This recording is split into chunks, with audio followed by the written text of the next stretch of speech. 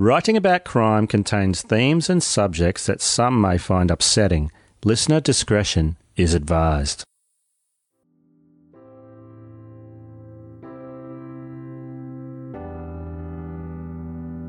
Gypsy Hunking's 19-year-old daughter Carly and her boyfriend Dorian would drive 175 kilometers from Portage la Prairie to Alonsa, Manitoba for a Sunday dinner, and they did this every weekend. Late in August of 2017 was no different. A birthday party was being held that day and a powwow in Sandy Bay, so it was a big family day and they were not going to miss it. Carly was close with her family and was popular because she was fun and had a good sense of humor. After the festivities, the young couple headed home along Highway 16 and were heading on a left turn onto the Trans-Canada Highway when their Kia Forte collided with a semi-trailer carrying a load of heavy pipes. The couple was pronounced dead at the scene of the crash, and at 12:30 in the morning, officers arrived at Gypsy's home to tell her and her husband Everett that there was an accident on the highway and that there were no survivors. Gypsy never hosted Sunday dinner again.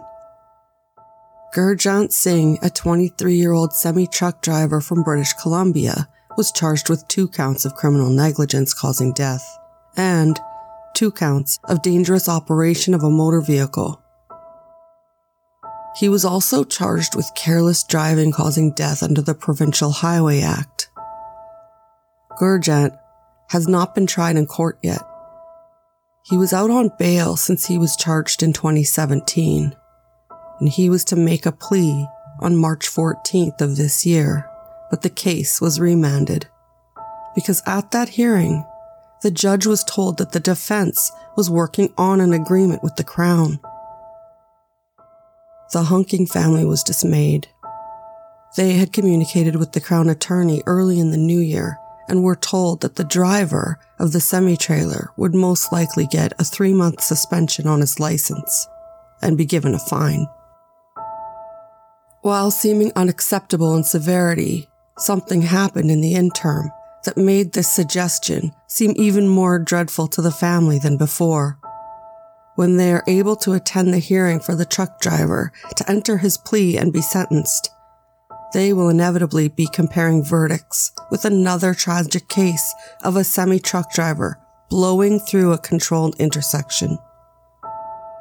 The case was longer in scope in terms of victims, but exactly the same in terms of conditions, and the question of the number of passengers in the vehicle making any difference in terms of sentencing will be raised. And we are going to look into that case now, so please, don't leave me.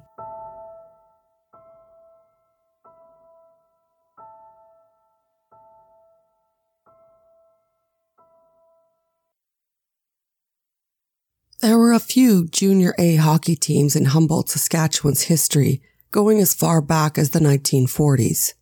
Yet, it wasn't until some local organizers decided to pair up with the Swift Current Broncos from the Western Canada Hockey League and create a new Junior A club in the 1970s. That was when the Humboldt Broncos became a part of Saskatchewan's Junior Hockey League, and a very successful club at that. They've won the championship in Saskatchewan's league 10 times and the Junior A-level championship twice since that event had been created in 1996. They have also won the RBC Cup, given out by the Royal Bank of Canada. Several players went on to the NHL since the inception of the team, including Kurt Giles, Bill McDougall, Sheldon Brookbank, Terry Rakowski, Neil Howrellu, and finally, Grant Jennings, who played 389 games in the league with the Washington Capitals, Hartford Whalers, and Maple Leafs, as well as the Pittsburgh Penguins, with whom he won the Stanley Cup twice in 1991 and 1992. On April 8th of 2018, it was announced that when the Winnipeg Jets and the Chicago Blackhawks played a scheduled game that Saturday, They would be wearing the Broncos nameplates on their jerseys. Pitcher Marcus Stroman, who was starting pitcher that day for the Toronto Blue Jays, would write Humboldt Broncos on his hat, and Joey Votto, who was the first to take base with the Cincinnati Reds, with the Broncos team name written on his cleats. The Toronto Maple Leafs put the Broncos logo along their dressing room wall. The Elgar Patterson Arena, the team's home rink, had flowers laying on the steps leading to the building's entrance. The Saskatchewan Premier made a statement to the media stating, "From a grieving province, thank you to the first responders and medical professionals for their courageous response under the most difficult circumstances imaginable. Tonight, we must pray for these families." The Humboldt Bronco community was never going to be the same again.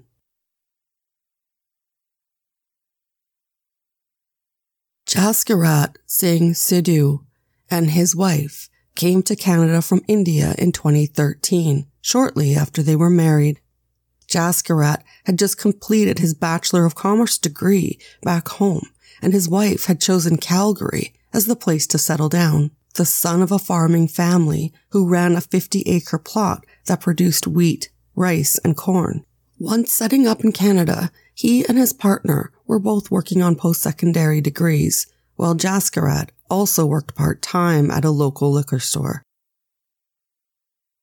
While the majority of Sidhu's family remained in India, he and his wife had still maintained a close relationship with all of them.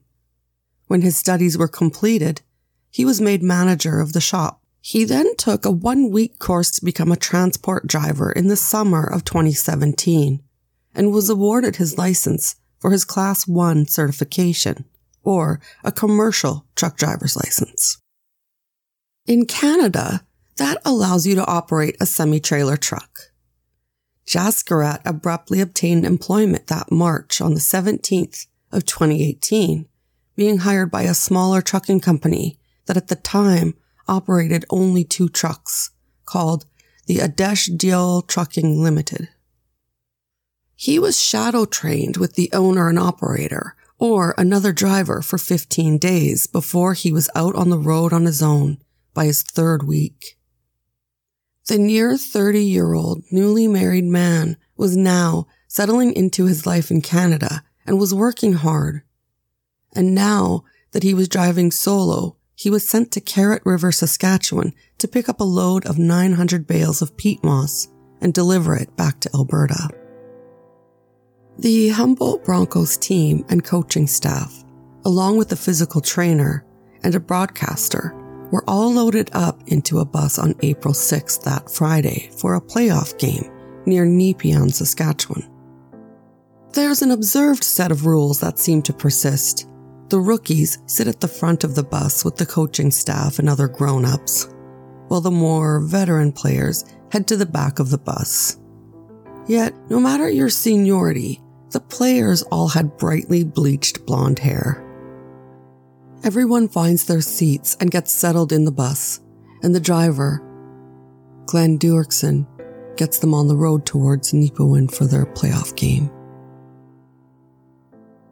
That Friday, Mr. Sidhu was well rested and headed on the highway to pick up his load in Carrot River. He had never been to this spot before and found himself lost and stuck on the roadside. Eventually, a friendly passerby got him set onto the correct path, and he was back on the road. This disorientation is notable to me. He's still, at this point, a fairly novice driver, and he's driving quite a large rig. And now, he's already getting unclear of exactly which way his destination is, and even pulled over with a map, he requires help to figure out exactly where he's headed. However, he did make it to the plant, and his B-Train style, or Super B truck, was loaded. The truck is a semi-trailer unit, followed by a lead trailer, and then what is called a pup trailer. In all, about 25 meters or 82 feet in length. So, it was a significant load of peat moss. After the trailers were loaded, they were secured in place by tarps. once he set off on his drive back towards Alberta, he became distracted by one of the tarps flapping behind him. He could tell that one had become undone and was no longer secured to the trailer. So, dutifully, he pulled over and he secured the tarp properly and resumed his route. By now, the boys on the bus are edging a bit closer to their destination, and most are listening to music or just relaxing looking out the window, while others begin putting on their game day attire. It's a routine to have the boys of both teams wear a suit when they come into the rink on game day. Most don't want to suit up before getting on the bus, so they change when they're on the bus and edging closer to their rink. Caleb Dahlgren called out to Nick Shulmansky just in front of him, asking where he lived. Nick shouted back, "Oh, it's coming up." And Caleb responded, "Oh, that's awesome." And then Parker Tobin, a couple of seats to the right, chimed in, "Nobody cares." And then everyone on the bus erupted into laughter. Caleb chirped back, "Well, I care." And then everyone just kept cracking up. It's typical road conversation for a bus full of young men heading to a hockey tournament. Caleb threw his headphones on and zoned out to focus for the game. He woke up 4 days later in a hospital, asking how the game went. Jasker Atsadou is now heading west on the secondary highway 335 towards the intersection of 335 and major arterial highway 35 that connects Nipawin to Tisdale. The Bronco boys are heading north towards Nipawin, and they will approach the intersection with highway 335 going west, where a car is stopped and waiting for the bus and the two vehicles behind it to pass. As Jaskeret was heading towards the intersection, he was focused on the tarps and trailers behind him. He spent long spans of time not even looking ahead at the road, but looking in the side mirrors. He saw signs as he approached the intersection, but was preoccupied with the load in the back of him and didn't register the messages on the road signs.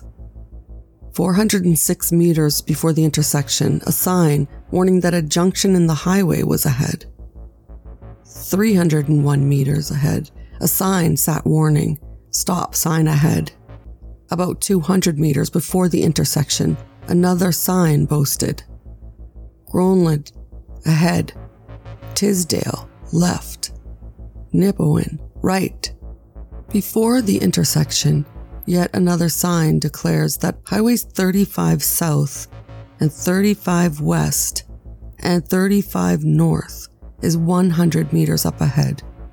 And finally, 19 meters east of the intersection, what is classified as an oversized stop sign, which is 4 feet in diameter and has an affixed red flashing light that flashes once per second, is screaming simply, "Stop." Mr. Sadu was traveling at 96 kilometers per hour, looking behind him as he overtook the intersection, spanning all lanes of the highway as the Humboldt Broncos are heading straight into the intersection at 96 to 107 kilometers, with full brakes, screaming on the road, only able to skid about 24 meters before slamming straight into the 45,365 kilograms of truck and peat moss. All 29 people on the bus were injured or killed. Tyler Bieber, age 29. Logan Hunter, 18. Logan Boulay, 21. Jackson Joseph, 20. Dana Bronze, 24. Jacob Licht, 19. Mark Cross, 27. Connor Lucan, 21. Glenn Durkson, 59. Logan Schatz, 20. Darcy Hogan, 42. Evan Thomas, 18. Adam Harold, 16. Parker Tobin, 18. Brody Hines, 18. Stephen Wack, 21.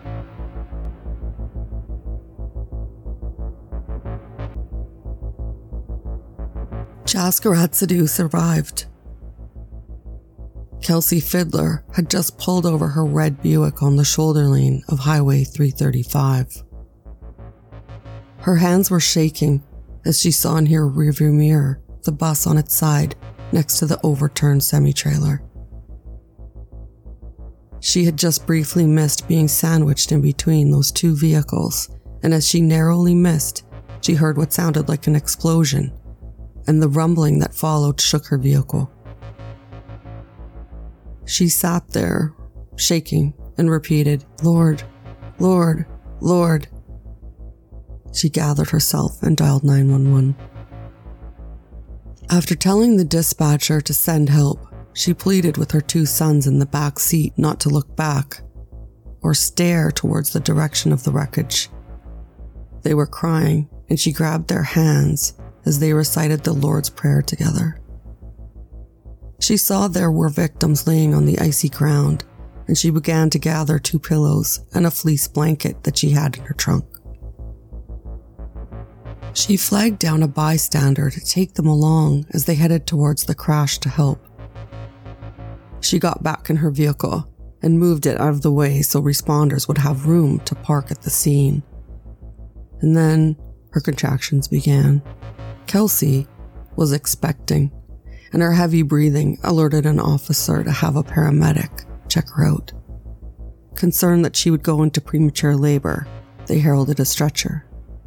Kelsey refused to take up the space on an ambulance and would not accept the ride. She declined, saying, "I can take myself to the hospital." She felt that the resources were more necessary for the victims, so she drove to the Nipawin Hospital, where later her contractions escalated to nearly 1 in every 5 minutes. Miles Shumlansky received a frantic call from his son Nick, claiming the bus was in an accident. He gathered his wife and raced in the vehicle to the crash site, less than a quarter mile from his home. They were the first family members on the scene, and he could see that a devastating accident had occurred, noticing that when Nick came running to him, he was the only one of 2 kids that seemed to be able to walk. The remaining Broncos were stuck under debris and couldn't move, and everyone on the scene was in shock. Nick was sent to the vehicle, and along with other passing motorists, Miles tried to keep with the chaos. They held kids steady and tried to do what they could while they waited for emergency personnel to arrive. They were getting whatever blankets, jackets, or anything on hand that could be used to keep the boys covered from the cold. There were several very injured boys, and they were in the snow and ice.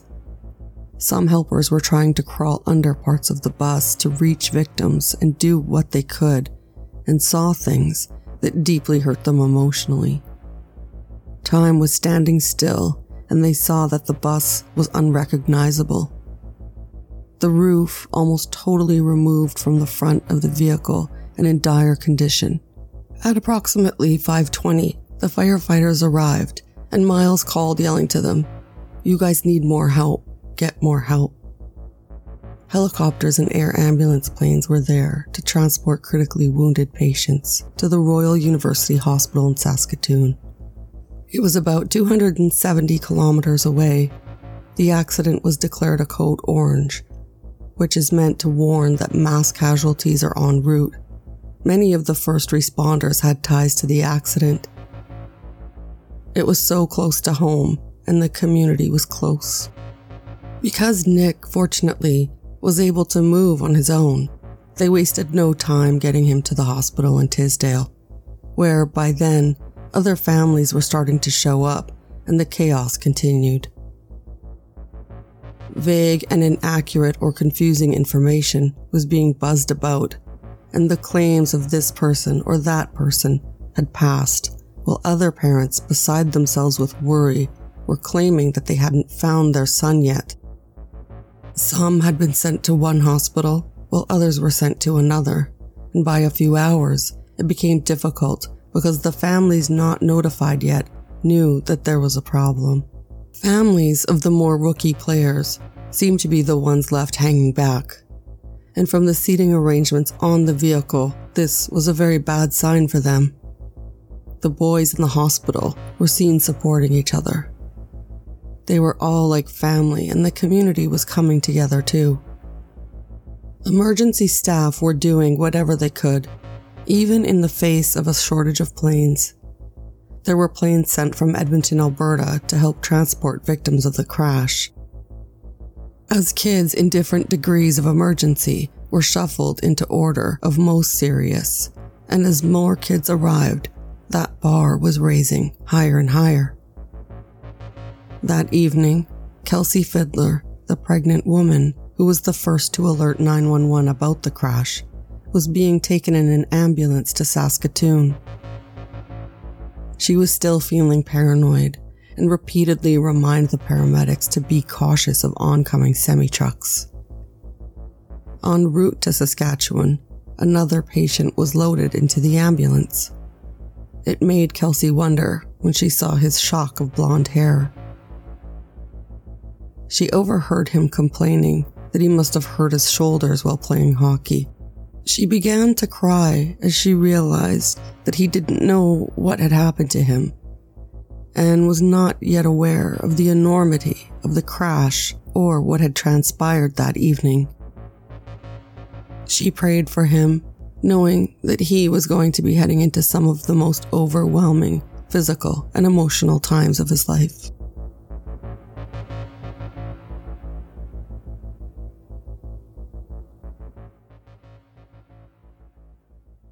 Miles Szymanski was noted saying, "The people who struggled to help those boys will never be the same again," adding that none of them were being a hero. They just seemed to jump in and do what seemed natural without any hesitation. Nick was one of the lucky ones, one doctor claiming he is actually a miracle. He was told that he would be able to play hockey again, as he suffered no head injuries and only had a chipped vertebrae and an injury to his shoulder. He was able to go home. Kelsey Fiddler was also released from hospital the following Monday, still pregnant, but had managed to evade a disaster not once, but twice that weekend. Meanwhile, parents were making tough decisions and the chaos was still prevailing. By the time Nick was heading home, Lethbridge's own Logan Boulet's family was with him as he was on life support until the arrangements could be made for his organ donation. Boulet, who was described as a caring, humble, and genuine man who would do anything for anyone before himself, would go on to save at least 6 persons' lives through organ donation, making him a young but very suitable Canadian hero. After this news was released, 3,071 Albertans alone registered as organ donors over one weekend, in contrast to the weekly average of 425. It remains impossible to gauge how far-reaching Logan's influence will be and how many lives will be saved by those he inspired to register to be organ donors. More news of the victims was beginning to be made public. The assistant coach from Strattsboro, Saskatchewan, who had been named Most Valuable Player the previous year, playing with the Maroons Highway Hockey League, had passed. Mark Cross was known as someone that was kind-hearted and brought a special spark to those around him. Assistant coach Chris Beaudry recalled fondly how they would alternate bringing a tin of mints to each game after finding one the first game he ever coached. Chris said he was a beautiful guy to be around and was one of the happiest people that he's ever met. Bus driver Glenn Doerksen was described as an outstanding friend, husband, and father. The accolades for Glenn were pouring into social media, and his impact on the community was strongly reflected in everyone's comments. It was a tremendous loss. Team captain Logan Schatz had played for the Broncos just over 4 years and was captain for the last 2.5 seasons. He was only 20 years old when he perished. leaving 4 siblings to comfort the remainder of his family. His close teammate, Jackson Joseph, who played on a line with Logan, also lost his life in the crash. He was 20 years old as well, and a leading scorer in the Junior Hockey League. Darcy Hogan, the head coach of the team, had played junior hockey in the 1990s. He was a hockey guy that was dedicated to his family. His wife, Christina, worked as the team's office manager, so they had deep roots in the Humboldt team organization. Evan Thomas from Saskatoon was known as self-driven and quiet. A self-assured young man who was motivated and retrospective. He was 18 years old and played forward, but he also played baseball and did well at his studies. He was into the team aspect of the sport, and it was thought that the love he had for his teammates exceeded his love of the sport. He really loved his team. Tyler Bieber had been employed as the team's play-by-play radio announcer. It was his first year announcing for the team. As his regular beat, he was the morning news host on CHBO. He also was on the coaching staff for the Humboldt's high school basketball and football teams. He was known as someone who set the example of what it means to serve your community. He had a passion for all sports and was a natural talent. The 18-year-old Brody Hines had recently started tallying the Broncos' numbers for the CHBO station under the wing of Tyler Bieber. He was a high school student that was also an intern with the Golden West family and the Bolt FM team. Brody also volunteered at his church and a community kitchen. It was said that Brody was someone who gave more than he received, and if there was ever something he could do to help someone or a place he could volunteer, he was there. 21-year-old Connor Lucan of Slave Lake had joined the Broncos the previous year. He was known as one of the best hockey players, but an even greater guy off the ice. His friend Tyson wrote that he had known Connor for years and played against him during his minor hockey career in a handful of teams, and he looked up to him as a role model. The youngest member of the team at only 16 was Adam Harold, who had a birthday coming the following week that he would not see. He had been the captain of his AAA midget team called the Regina Pat Canadians. He had only recently been called up to play with the Broncos, known as a wonderful young man that was never afraid to help his teammates. A typical good Saskatchewan farm boy who always loaded and unloaded the bus, happy to roll up his sleeves and get things done. Stephen Weck, the 21-year-old defenseman, was also a victim of the crash after playing with the Broncos for 2 seasons. He was known to live and breathe hockey and was an amazing son, big brother, and cousin. He was seen as ambitious and loving, and his cousin Alicia said he was one of the most loving people she'd ever been blessed to know. Xavier LaBelle, a native of Saskatchewan, was eulogized by his brother Isaac on social media, saying, "I have no words to describe what I'm feeling. Best friends, teammates, allies, brothers," and stating he was always going to remember that Xavier was someone that would influence him for the rest of his life. Dana Bronze, the only female on the bus, died from injuries that she sustained to her head in the collision. She graduated from the University of Regina in 2016 and attended Mount Royal University in Calgary, Alberta for advanced training in athletic therapy. She was known as quiet and soft-spoken and always put others ahead of herself, yet had a tremendous loving presence. She was an inspired mind with a positive attitude and a love for sport and big dreams. At first, Parker Tobin was thought to be one of the survivors of the crash, but he was accidentally misidentified as teammate Xavier LaBelle. Parker's family shared memories of how Parker was looking forward to a career in business and had a willingness to help others and a passion for hockey so great that he would play on outdoor rinks regardless of the temperature. He was a quick learner with a big appetite and enjoyed pulling pranks on the coaches for fun. Tobin hailed from Stony Plain, Alberta, and played the position of goaltender for the Broncos. A vigil was held for Parker and his teammate Connor Lucan at the Spruce Grove Arena, where hundreds of people attended wearing yellow and green and lined the streets with flowers and ribbons. Left-winger Jacob Licht, who was in fact from Humboldt, was 19 years old. He was remembered as a lovable goofball that flew on the ice. His friend, Colton Halverson, recalled that he would always want a smile on others' faces before his own.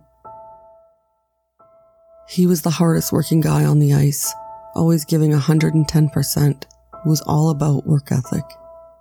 In his final game, he scored a hat trick that made the rink explode into excitement. His family's directive at his funeral was to wear jerseys and bring noisemakers, in honor of Jacob's love for the excitement of the game. The tough times were there for all. Every person on the Broncos bus that evening had either perished or was injured.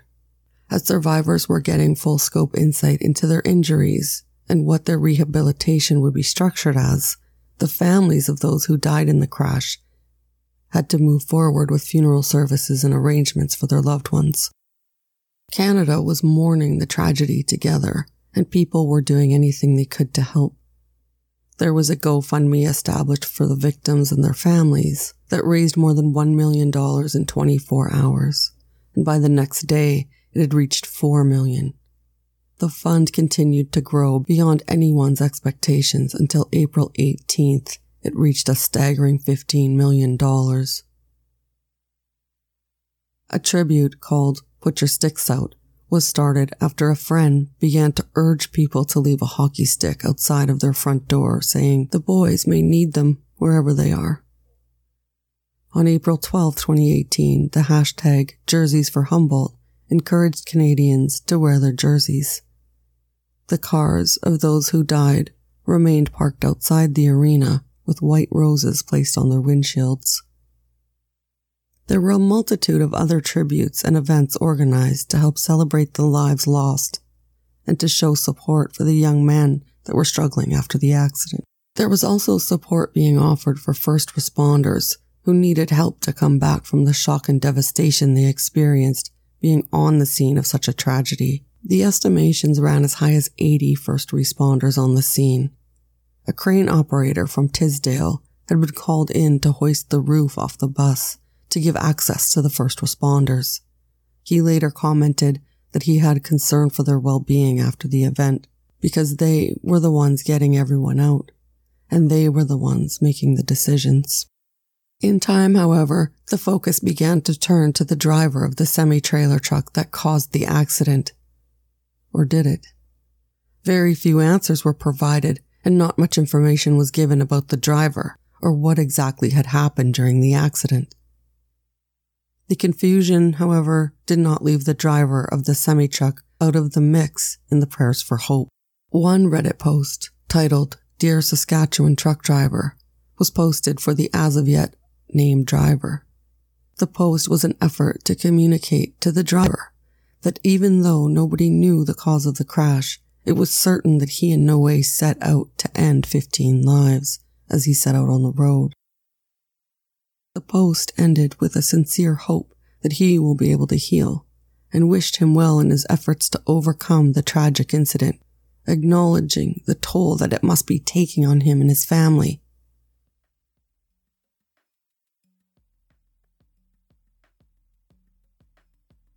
The following week, the Royal Canadian Mounted Police, or RCMP, held a press conference on the 18th of April. But they only indicated that they were not announcing any charges in the crash and were there only to answer general inquiries about the collision. All that was revealed was that the driver had been taken into custody after the accident and then released. He was still in constant contact with the RCMP, and the investigation was further delving into the engine's computers on board of both vehicles, as well as the driver's logs and the previous experience of the semi-trailer driver. They did not disclose the speed of either vehicle or determine who was at fault. commenting only that the truck driver was in the intersection at the time of the crash. By the next day, the RCMP were back on the case to do additional analysis and reconstruction of the event using vehicles that were similar to those involved in the crash. They wanted to do further measurements and analyze sightlines. Over the next while, over 5,500 photos of the crime scene were taken to document the investigation. Also, the use of drones and 3D imaging technology was used. The survivors continued to be on the mend in different stages of recovery. The physical rehabilitation was one step, and the grueling emotional rehabilitation was another. The surviving 13 players suffered from a scope of serious injuries, including paralysis, back pain, brain damage, and severe cognitive and mental health issues. In May of 2018, the Broncos began to look ahead to the start of the next hockey season. It was time to begin looking to replace positions and ready the new head coach, Nathan Oistrakh. The numbers of each player on the bus during the crash had been formally retired. Active players would keep their number until the conclusion of their membership with the team, and then their numbers would be officially retired. Finally, on July 6th of 2018, the RCMP announced that they would be holding a news conference after making an arrest in the collision case. The driver, 29-year-old Yaskurat Singh Sidhu of Calgary, Alberta, would be facing 16 counts of dangerous driving causing death and 13 counts of dangerous driving causing bodily harm. He was released on bail for $1,000 and must continue to reside in his Calgary home, adhere to a curfew, and was to surrender his passport and, of course, not legally able to drive. People were shocked by the news that Sidhu had only been operating the semi-trailer truck for such a short time before being sent out on the highway on his own. Questions began to swirl about his sobriety, his possible distraction from a mobile device, or possibly exhaustion from being overworked. Photos from the intersection were reprinted online. Some speculated that the tree line at the stop sign had possibly obstructed his view of oncoming traffic. It was all speculation in an unconscious wish to have a reasonable explanation for the senseless tragedy. However, relief seemed to set in that the driver of the bus was in no way responsible. There was no mention of his inability to react or any finding of fault in his operation of the Broncos bus. Nobody would really know, though, until the charges were answered in court and the findings of the investigation were revealed.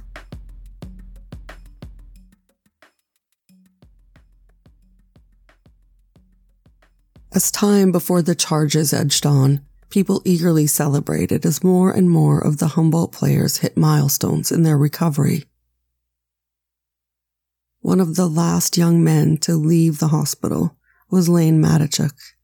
6 months after the crash, he finally walked himself out of a Saskatoon hospital and headed home. At 18, he was still working on his recovery. He had lost significant mobility in his right side and was working hard to improve his speech. Still, only responding with 1 or 2 words at a time, he was sure to communicate that he was happy and getting stronger every day. He had so much family support championing him on. In one Global News interview, his sister Carly welled up as she said, "He's definitely getting back to his old self a little bit. He still has a way to go, but it's nice to have a conversation with him again." It was then that the rest of Lane's family began to stress how important driver awareness and patience is on the road. That family Thanksgiving long weekend was exciting. It was the first time that the family was back together again at home.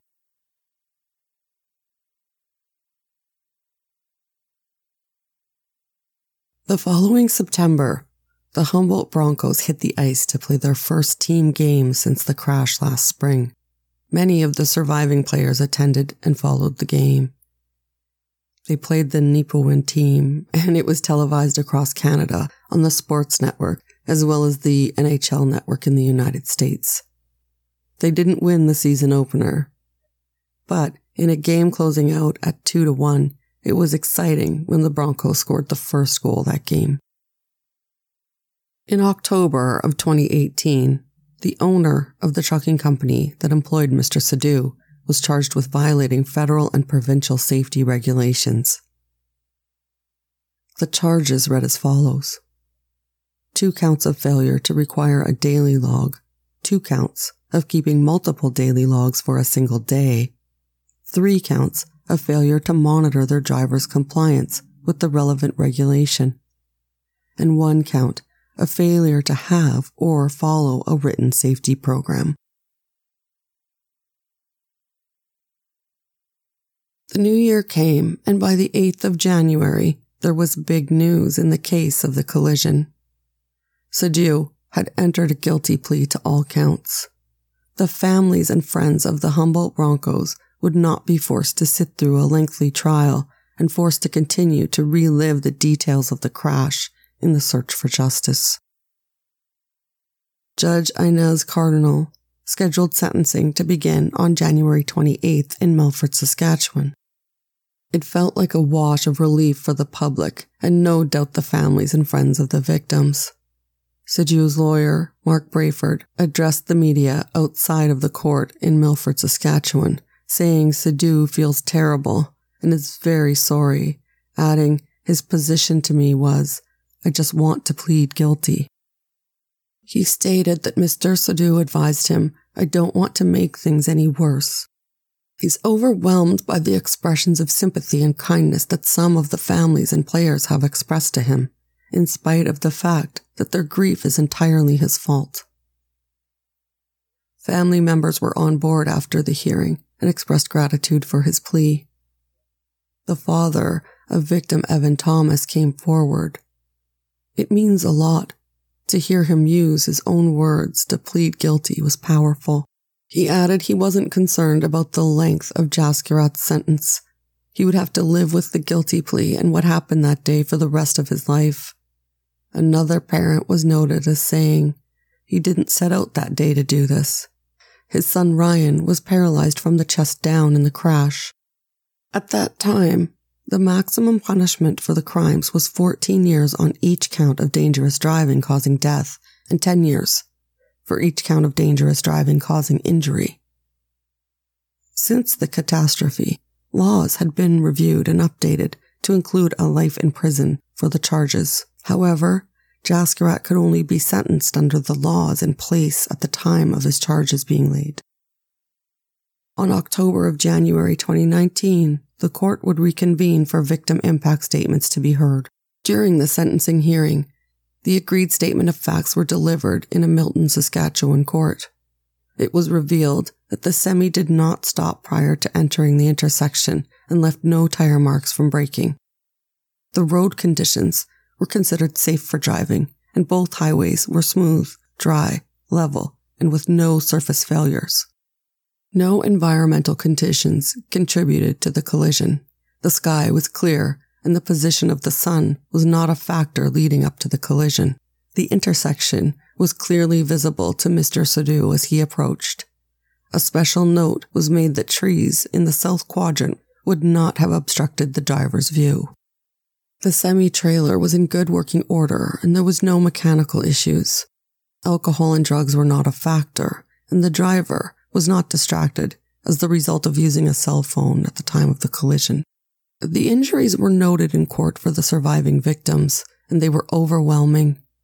Brain hemorrhages, nerve damage, brain injuries, neck fractures, lacerations on major internal organs, fractured skulls, permanent paralyzation from the chest and navel down. Young men put back together with rods and screws. And there were too many concussions and spinal cord injuries to keep track of, as the injuries were read out for each of the 13 victims. They, however, were the lucky ones. The 14 other victims' names were read out and named as deceased at the scene of the collision, and the remaining 2 names were those of that who died in the hospital as a result of their injuries. It took 5 days to cover the hearings, and 90 victim impact statements were filed with the court. The majority were read in open court by family members or by Ms. Olenchuk, the Crown Counsel. 4 survivors of the collision declined to provide victim impact statements, as is their right. The loss expressed was termed by the sitting judge as staggering. She thanked them for coming forward to share their experiences and to speak of such intimate pain and overwhelming sorrow. Families and friends expressed being unable to cope, unable to work, and listless with the inability to concentrate. Some found it difficult to even respond to a simple inquiry into how they are doing without being completely overwhelmed. Many reported depression, anxiety, and emotional outbursts that plagued them, and many had turned to counseling, medication, and their faith and friends. Others reported turning inward and isolating themselves completely. It was noted that many of the families that saw their loved ones recovering felt that they were putting on a brave face to be strong, and they were trying not to upset others. As adults, they expressed concern, knowing they will face significant hurdles as the full impact of their injuries become realized and they move on to their lives after this tragedy is behind them. Some expressed forgiveness for Mr. Sadu, and others remained angry and claimed he could never be forgiven. Most were unable to say, but hoped eventually that they would come to a place in their life where they could forgive him. It was noted that Mr. Sadu was cooperating with the police voluntarily and fully complied with the conditions of his release. He had no prior criminal record, and he took full responsibility for the collision and admitted that he took on more than he should have, given his level of training and lack of skill. He expressed deep remorse to the court. He addressed the families directly and apologized to them. During the days of the hearing, the media would grab photos as Jaskirat entered and exited the court with his lawyers. Early in the days leading up to the impact statements being read, he appeared sharp and well-dressed, pulled together, and presented well. As the hearings continued, he attended court still dressed sharply, but his demeanor was beginning to fall apart.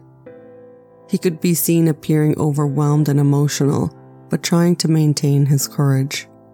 One photo of him sitting in the vehicle leaving the hearings showed Jaskirat appearing to be the shell of himself, with his face in his hand and his eyes glassy. He looked emotionally exhausted, and the families attending were a rage of emotions.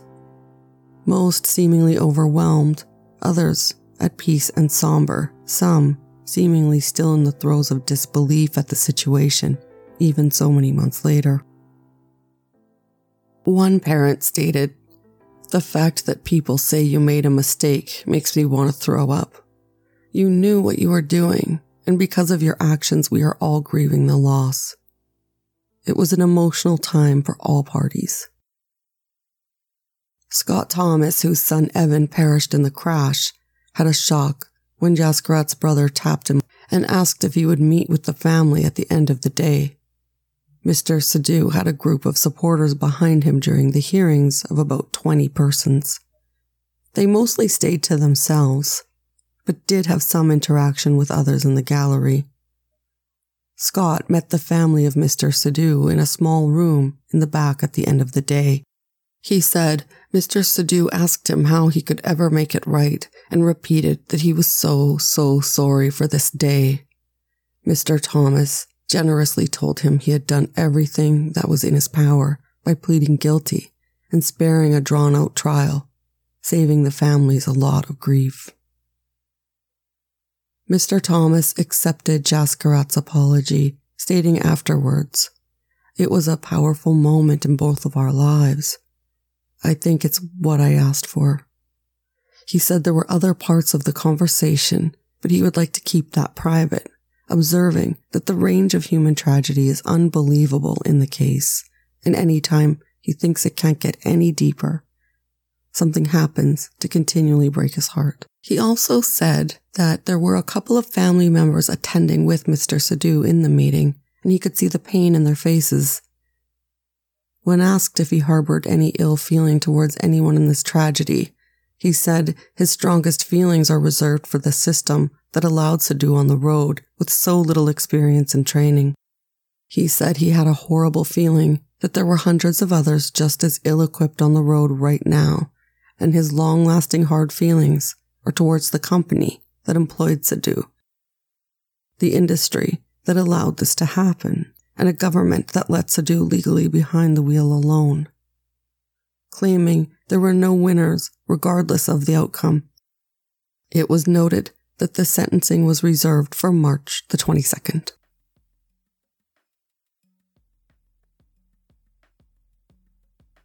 On April 13th of 2018, it was announced by the Saskatchewan Government Insurance that plans were in the works to improve training standards for truck drivers by the next calendar year. Before then, certified schools that offered training was not required. Legally, there seemed to be few snafus, only one fake GoFundMe account that was poorly designed and a fundraising website that included misinformation and obituaries that were full of glaring errors that promised to provide an online memorial candle or flowers, but no monetary donation to anyone associated with the Broncos. There was a smaller, disturbing situation when the Saskatchewan Privacy Commissioner found several people had inappropriately gained access to the health records of the team members involved in the crash. eHealth Saskatchewan had begun monitoring the electronic profiles of the crash victims that included information about lab results, medical information, and chronic diseases. They discovered that from April 9th, 3 days after the crash, to May 15th, a minimum of 7 users accessed the system to view profiles for up to 10 patients. Most of the culprits were doctors. However, one was an employee of a medical clinic that reviewed information on 3 victims. She admitted consulting the records because family members heard of one death and was searching for confirmation. Another was someone she thought was a patient of the clinic. And lastly, she was seeking to confirm a detail that the media had reported. One doctor had reviewed the injuries for one individual and had searched for information about his care or if he was on an instant fatality list. It was determined that this did not fall in line with the need-to-know rule. Some doctors were reviewing records of patients that they had treated, believing they were in the circle of care. However, the report found that the need to know is not, gee, I might like to know. And although the Privacy Commissioner believed that the physicians cited acted in good faith out of sincere concern, it was still considered a breach of privacy. And retraining and regular audits would have to be part of the digital record security process. March 4th of 2019, the last Humboldt player was released from the hospital. 19-year-old Morgan Gobio was photographed holding the sign that the assistant coach left for each player to autograph as they left the hospital. It was intended to stay until the final injured player was released to go home. The yellow plexi sign was covered in signatures that said, "Believe," boldly written in the center. It was only after nearly 333 days and numerous surgeries, along with physical, occupational, and speech therapy, that he was able to finally go home. He was still unable to walk or talk, but his family expressed hopefulness that those milestones may be things they can celebrate in the future. Finally, that spring on March 22nd, Judge Cardinal was able to give her sentencing decision. She acknowledged, with counsel, that no similar case involving the offense of dangerous driving with such tragic consequences was on the books. The Crown submitted a sentence of 10 years of incarceration on each of the 29 counts, running concurrently, would be an appropriate sentence.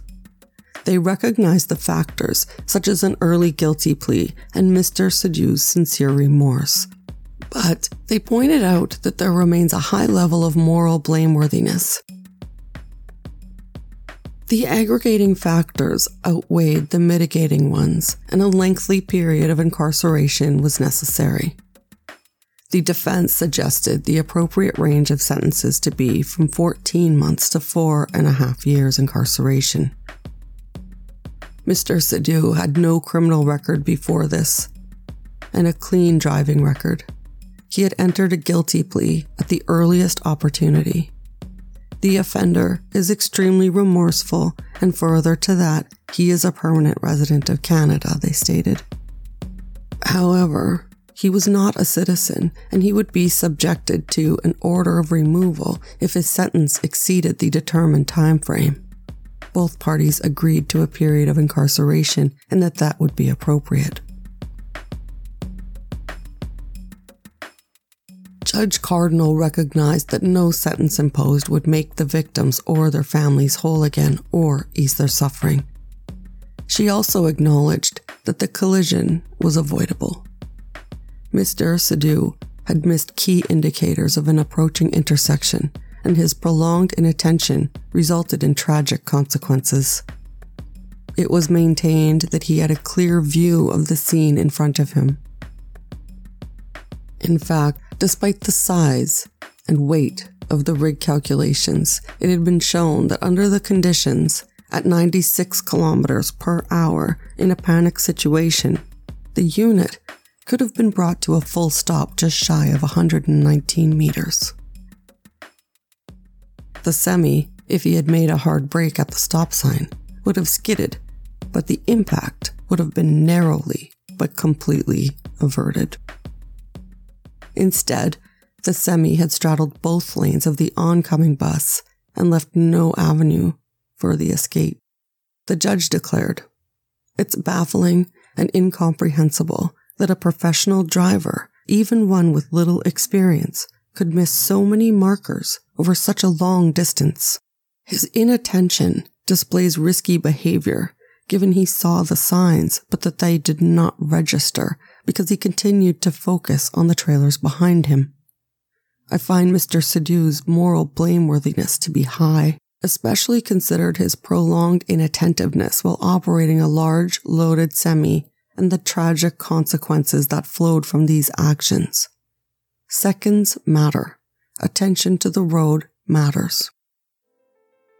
The judge deemed concurrent sentences were appropriate, and given the offenses all rise from the same circumstance. On the first count of dangerous driving causing death, Mr. Sadu was sentenced to 8 years incarceration.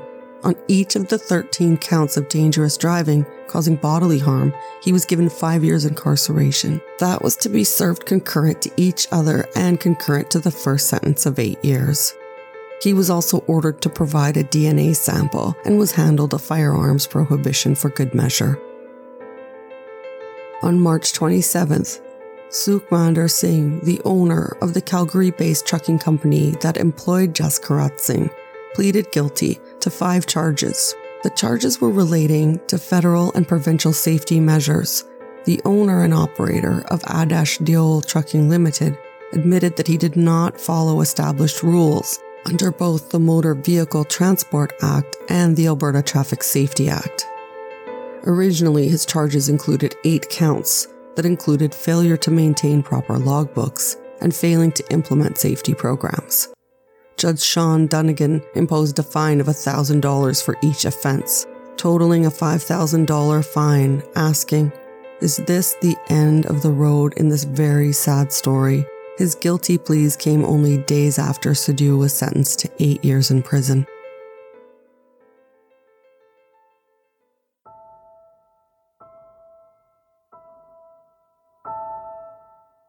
Life goes on, so they say, and the survivors continue to make strides.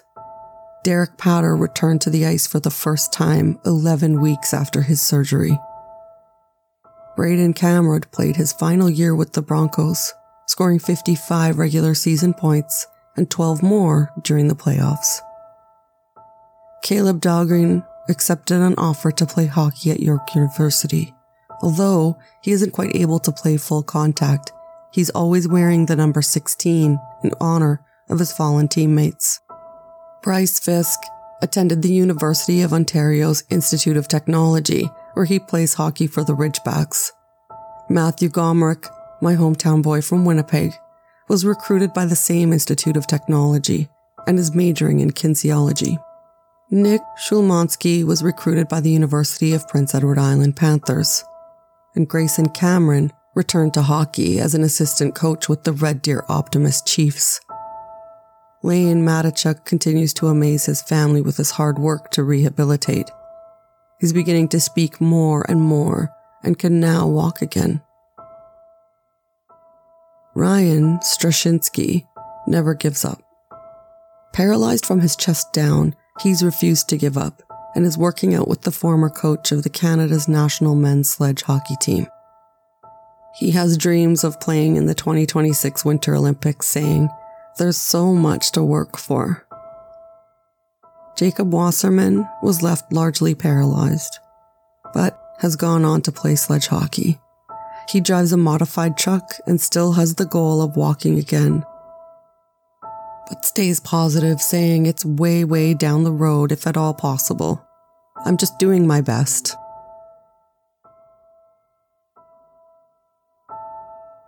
Of all that pain and sadness, for now, there is some resolution, for what that's worth.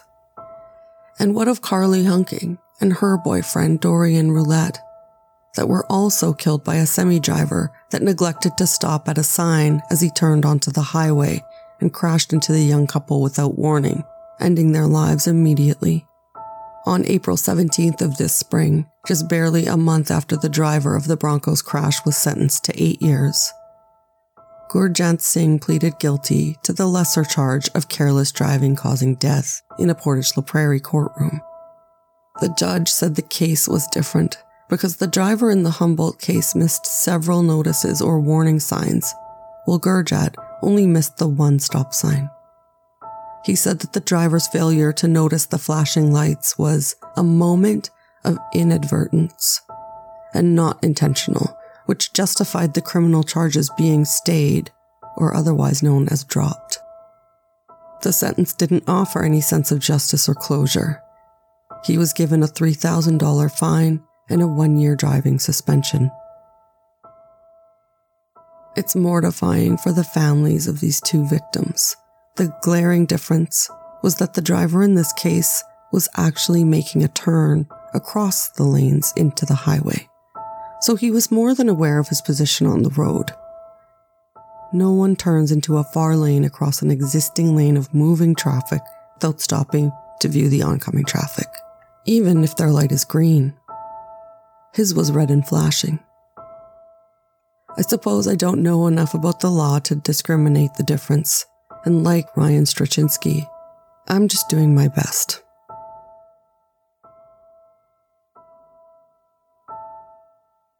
Thank you for joining me for this episode of Writing About Crime. Until next time.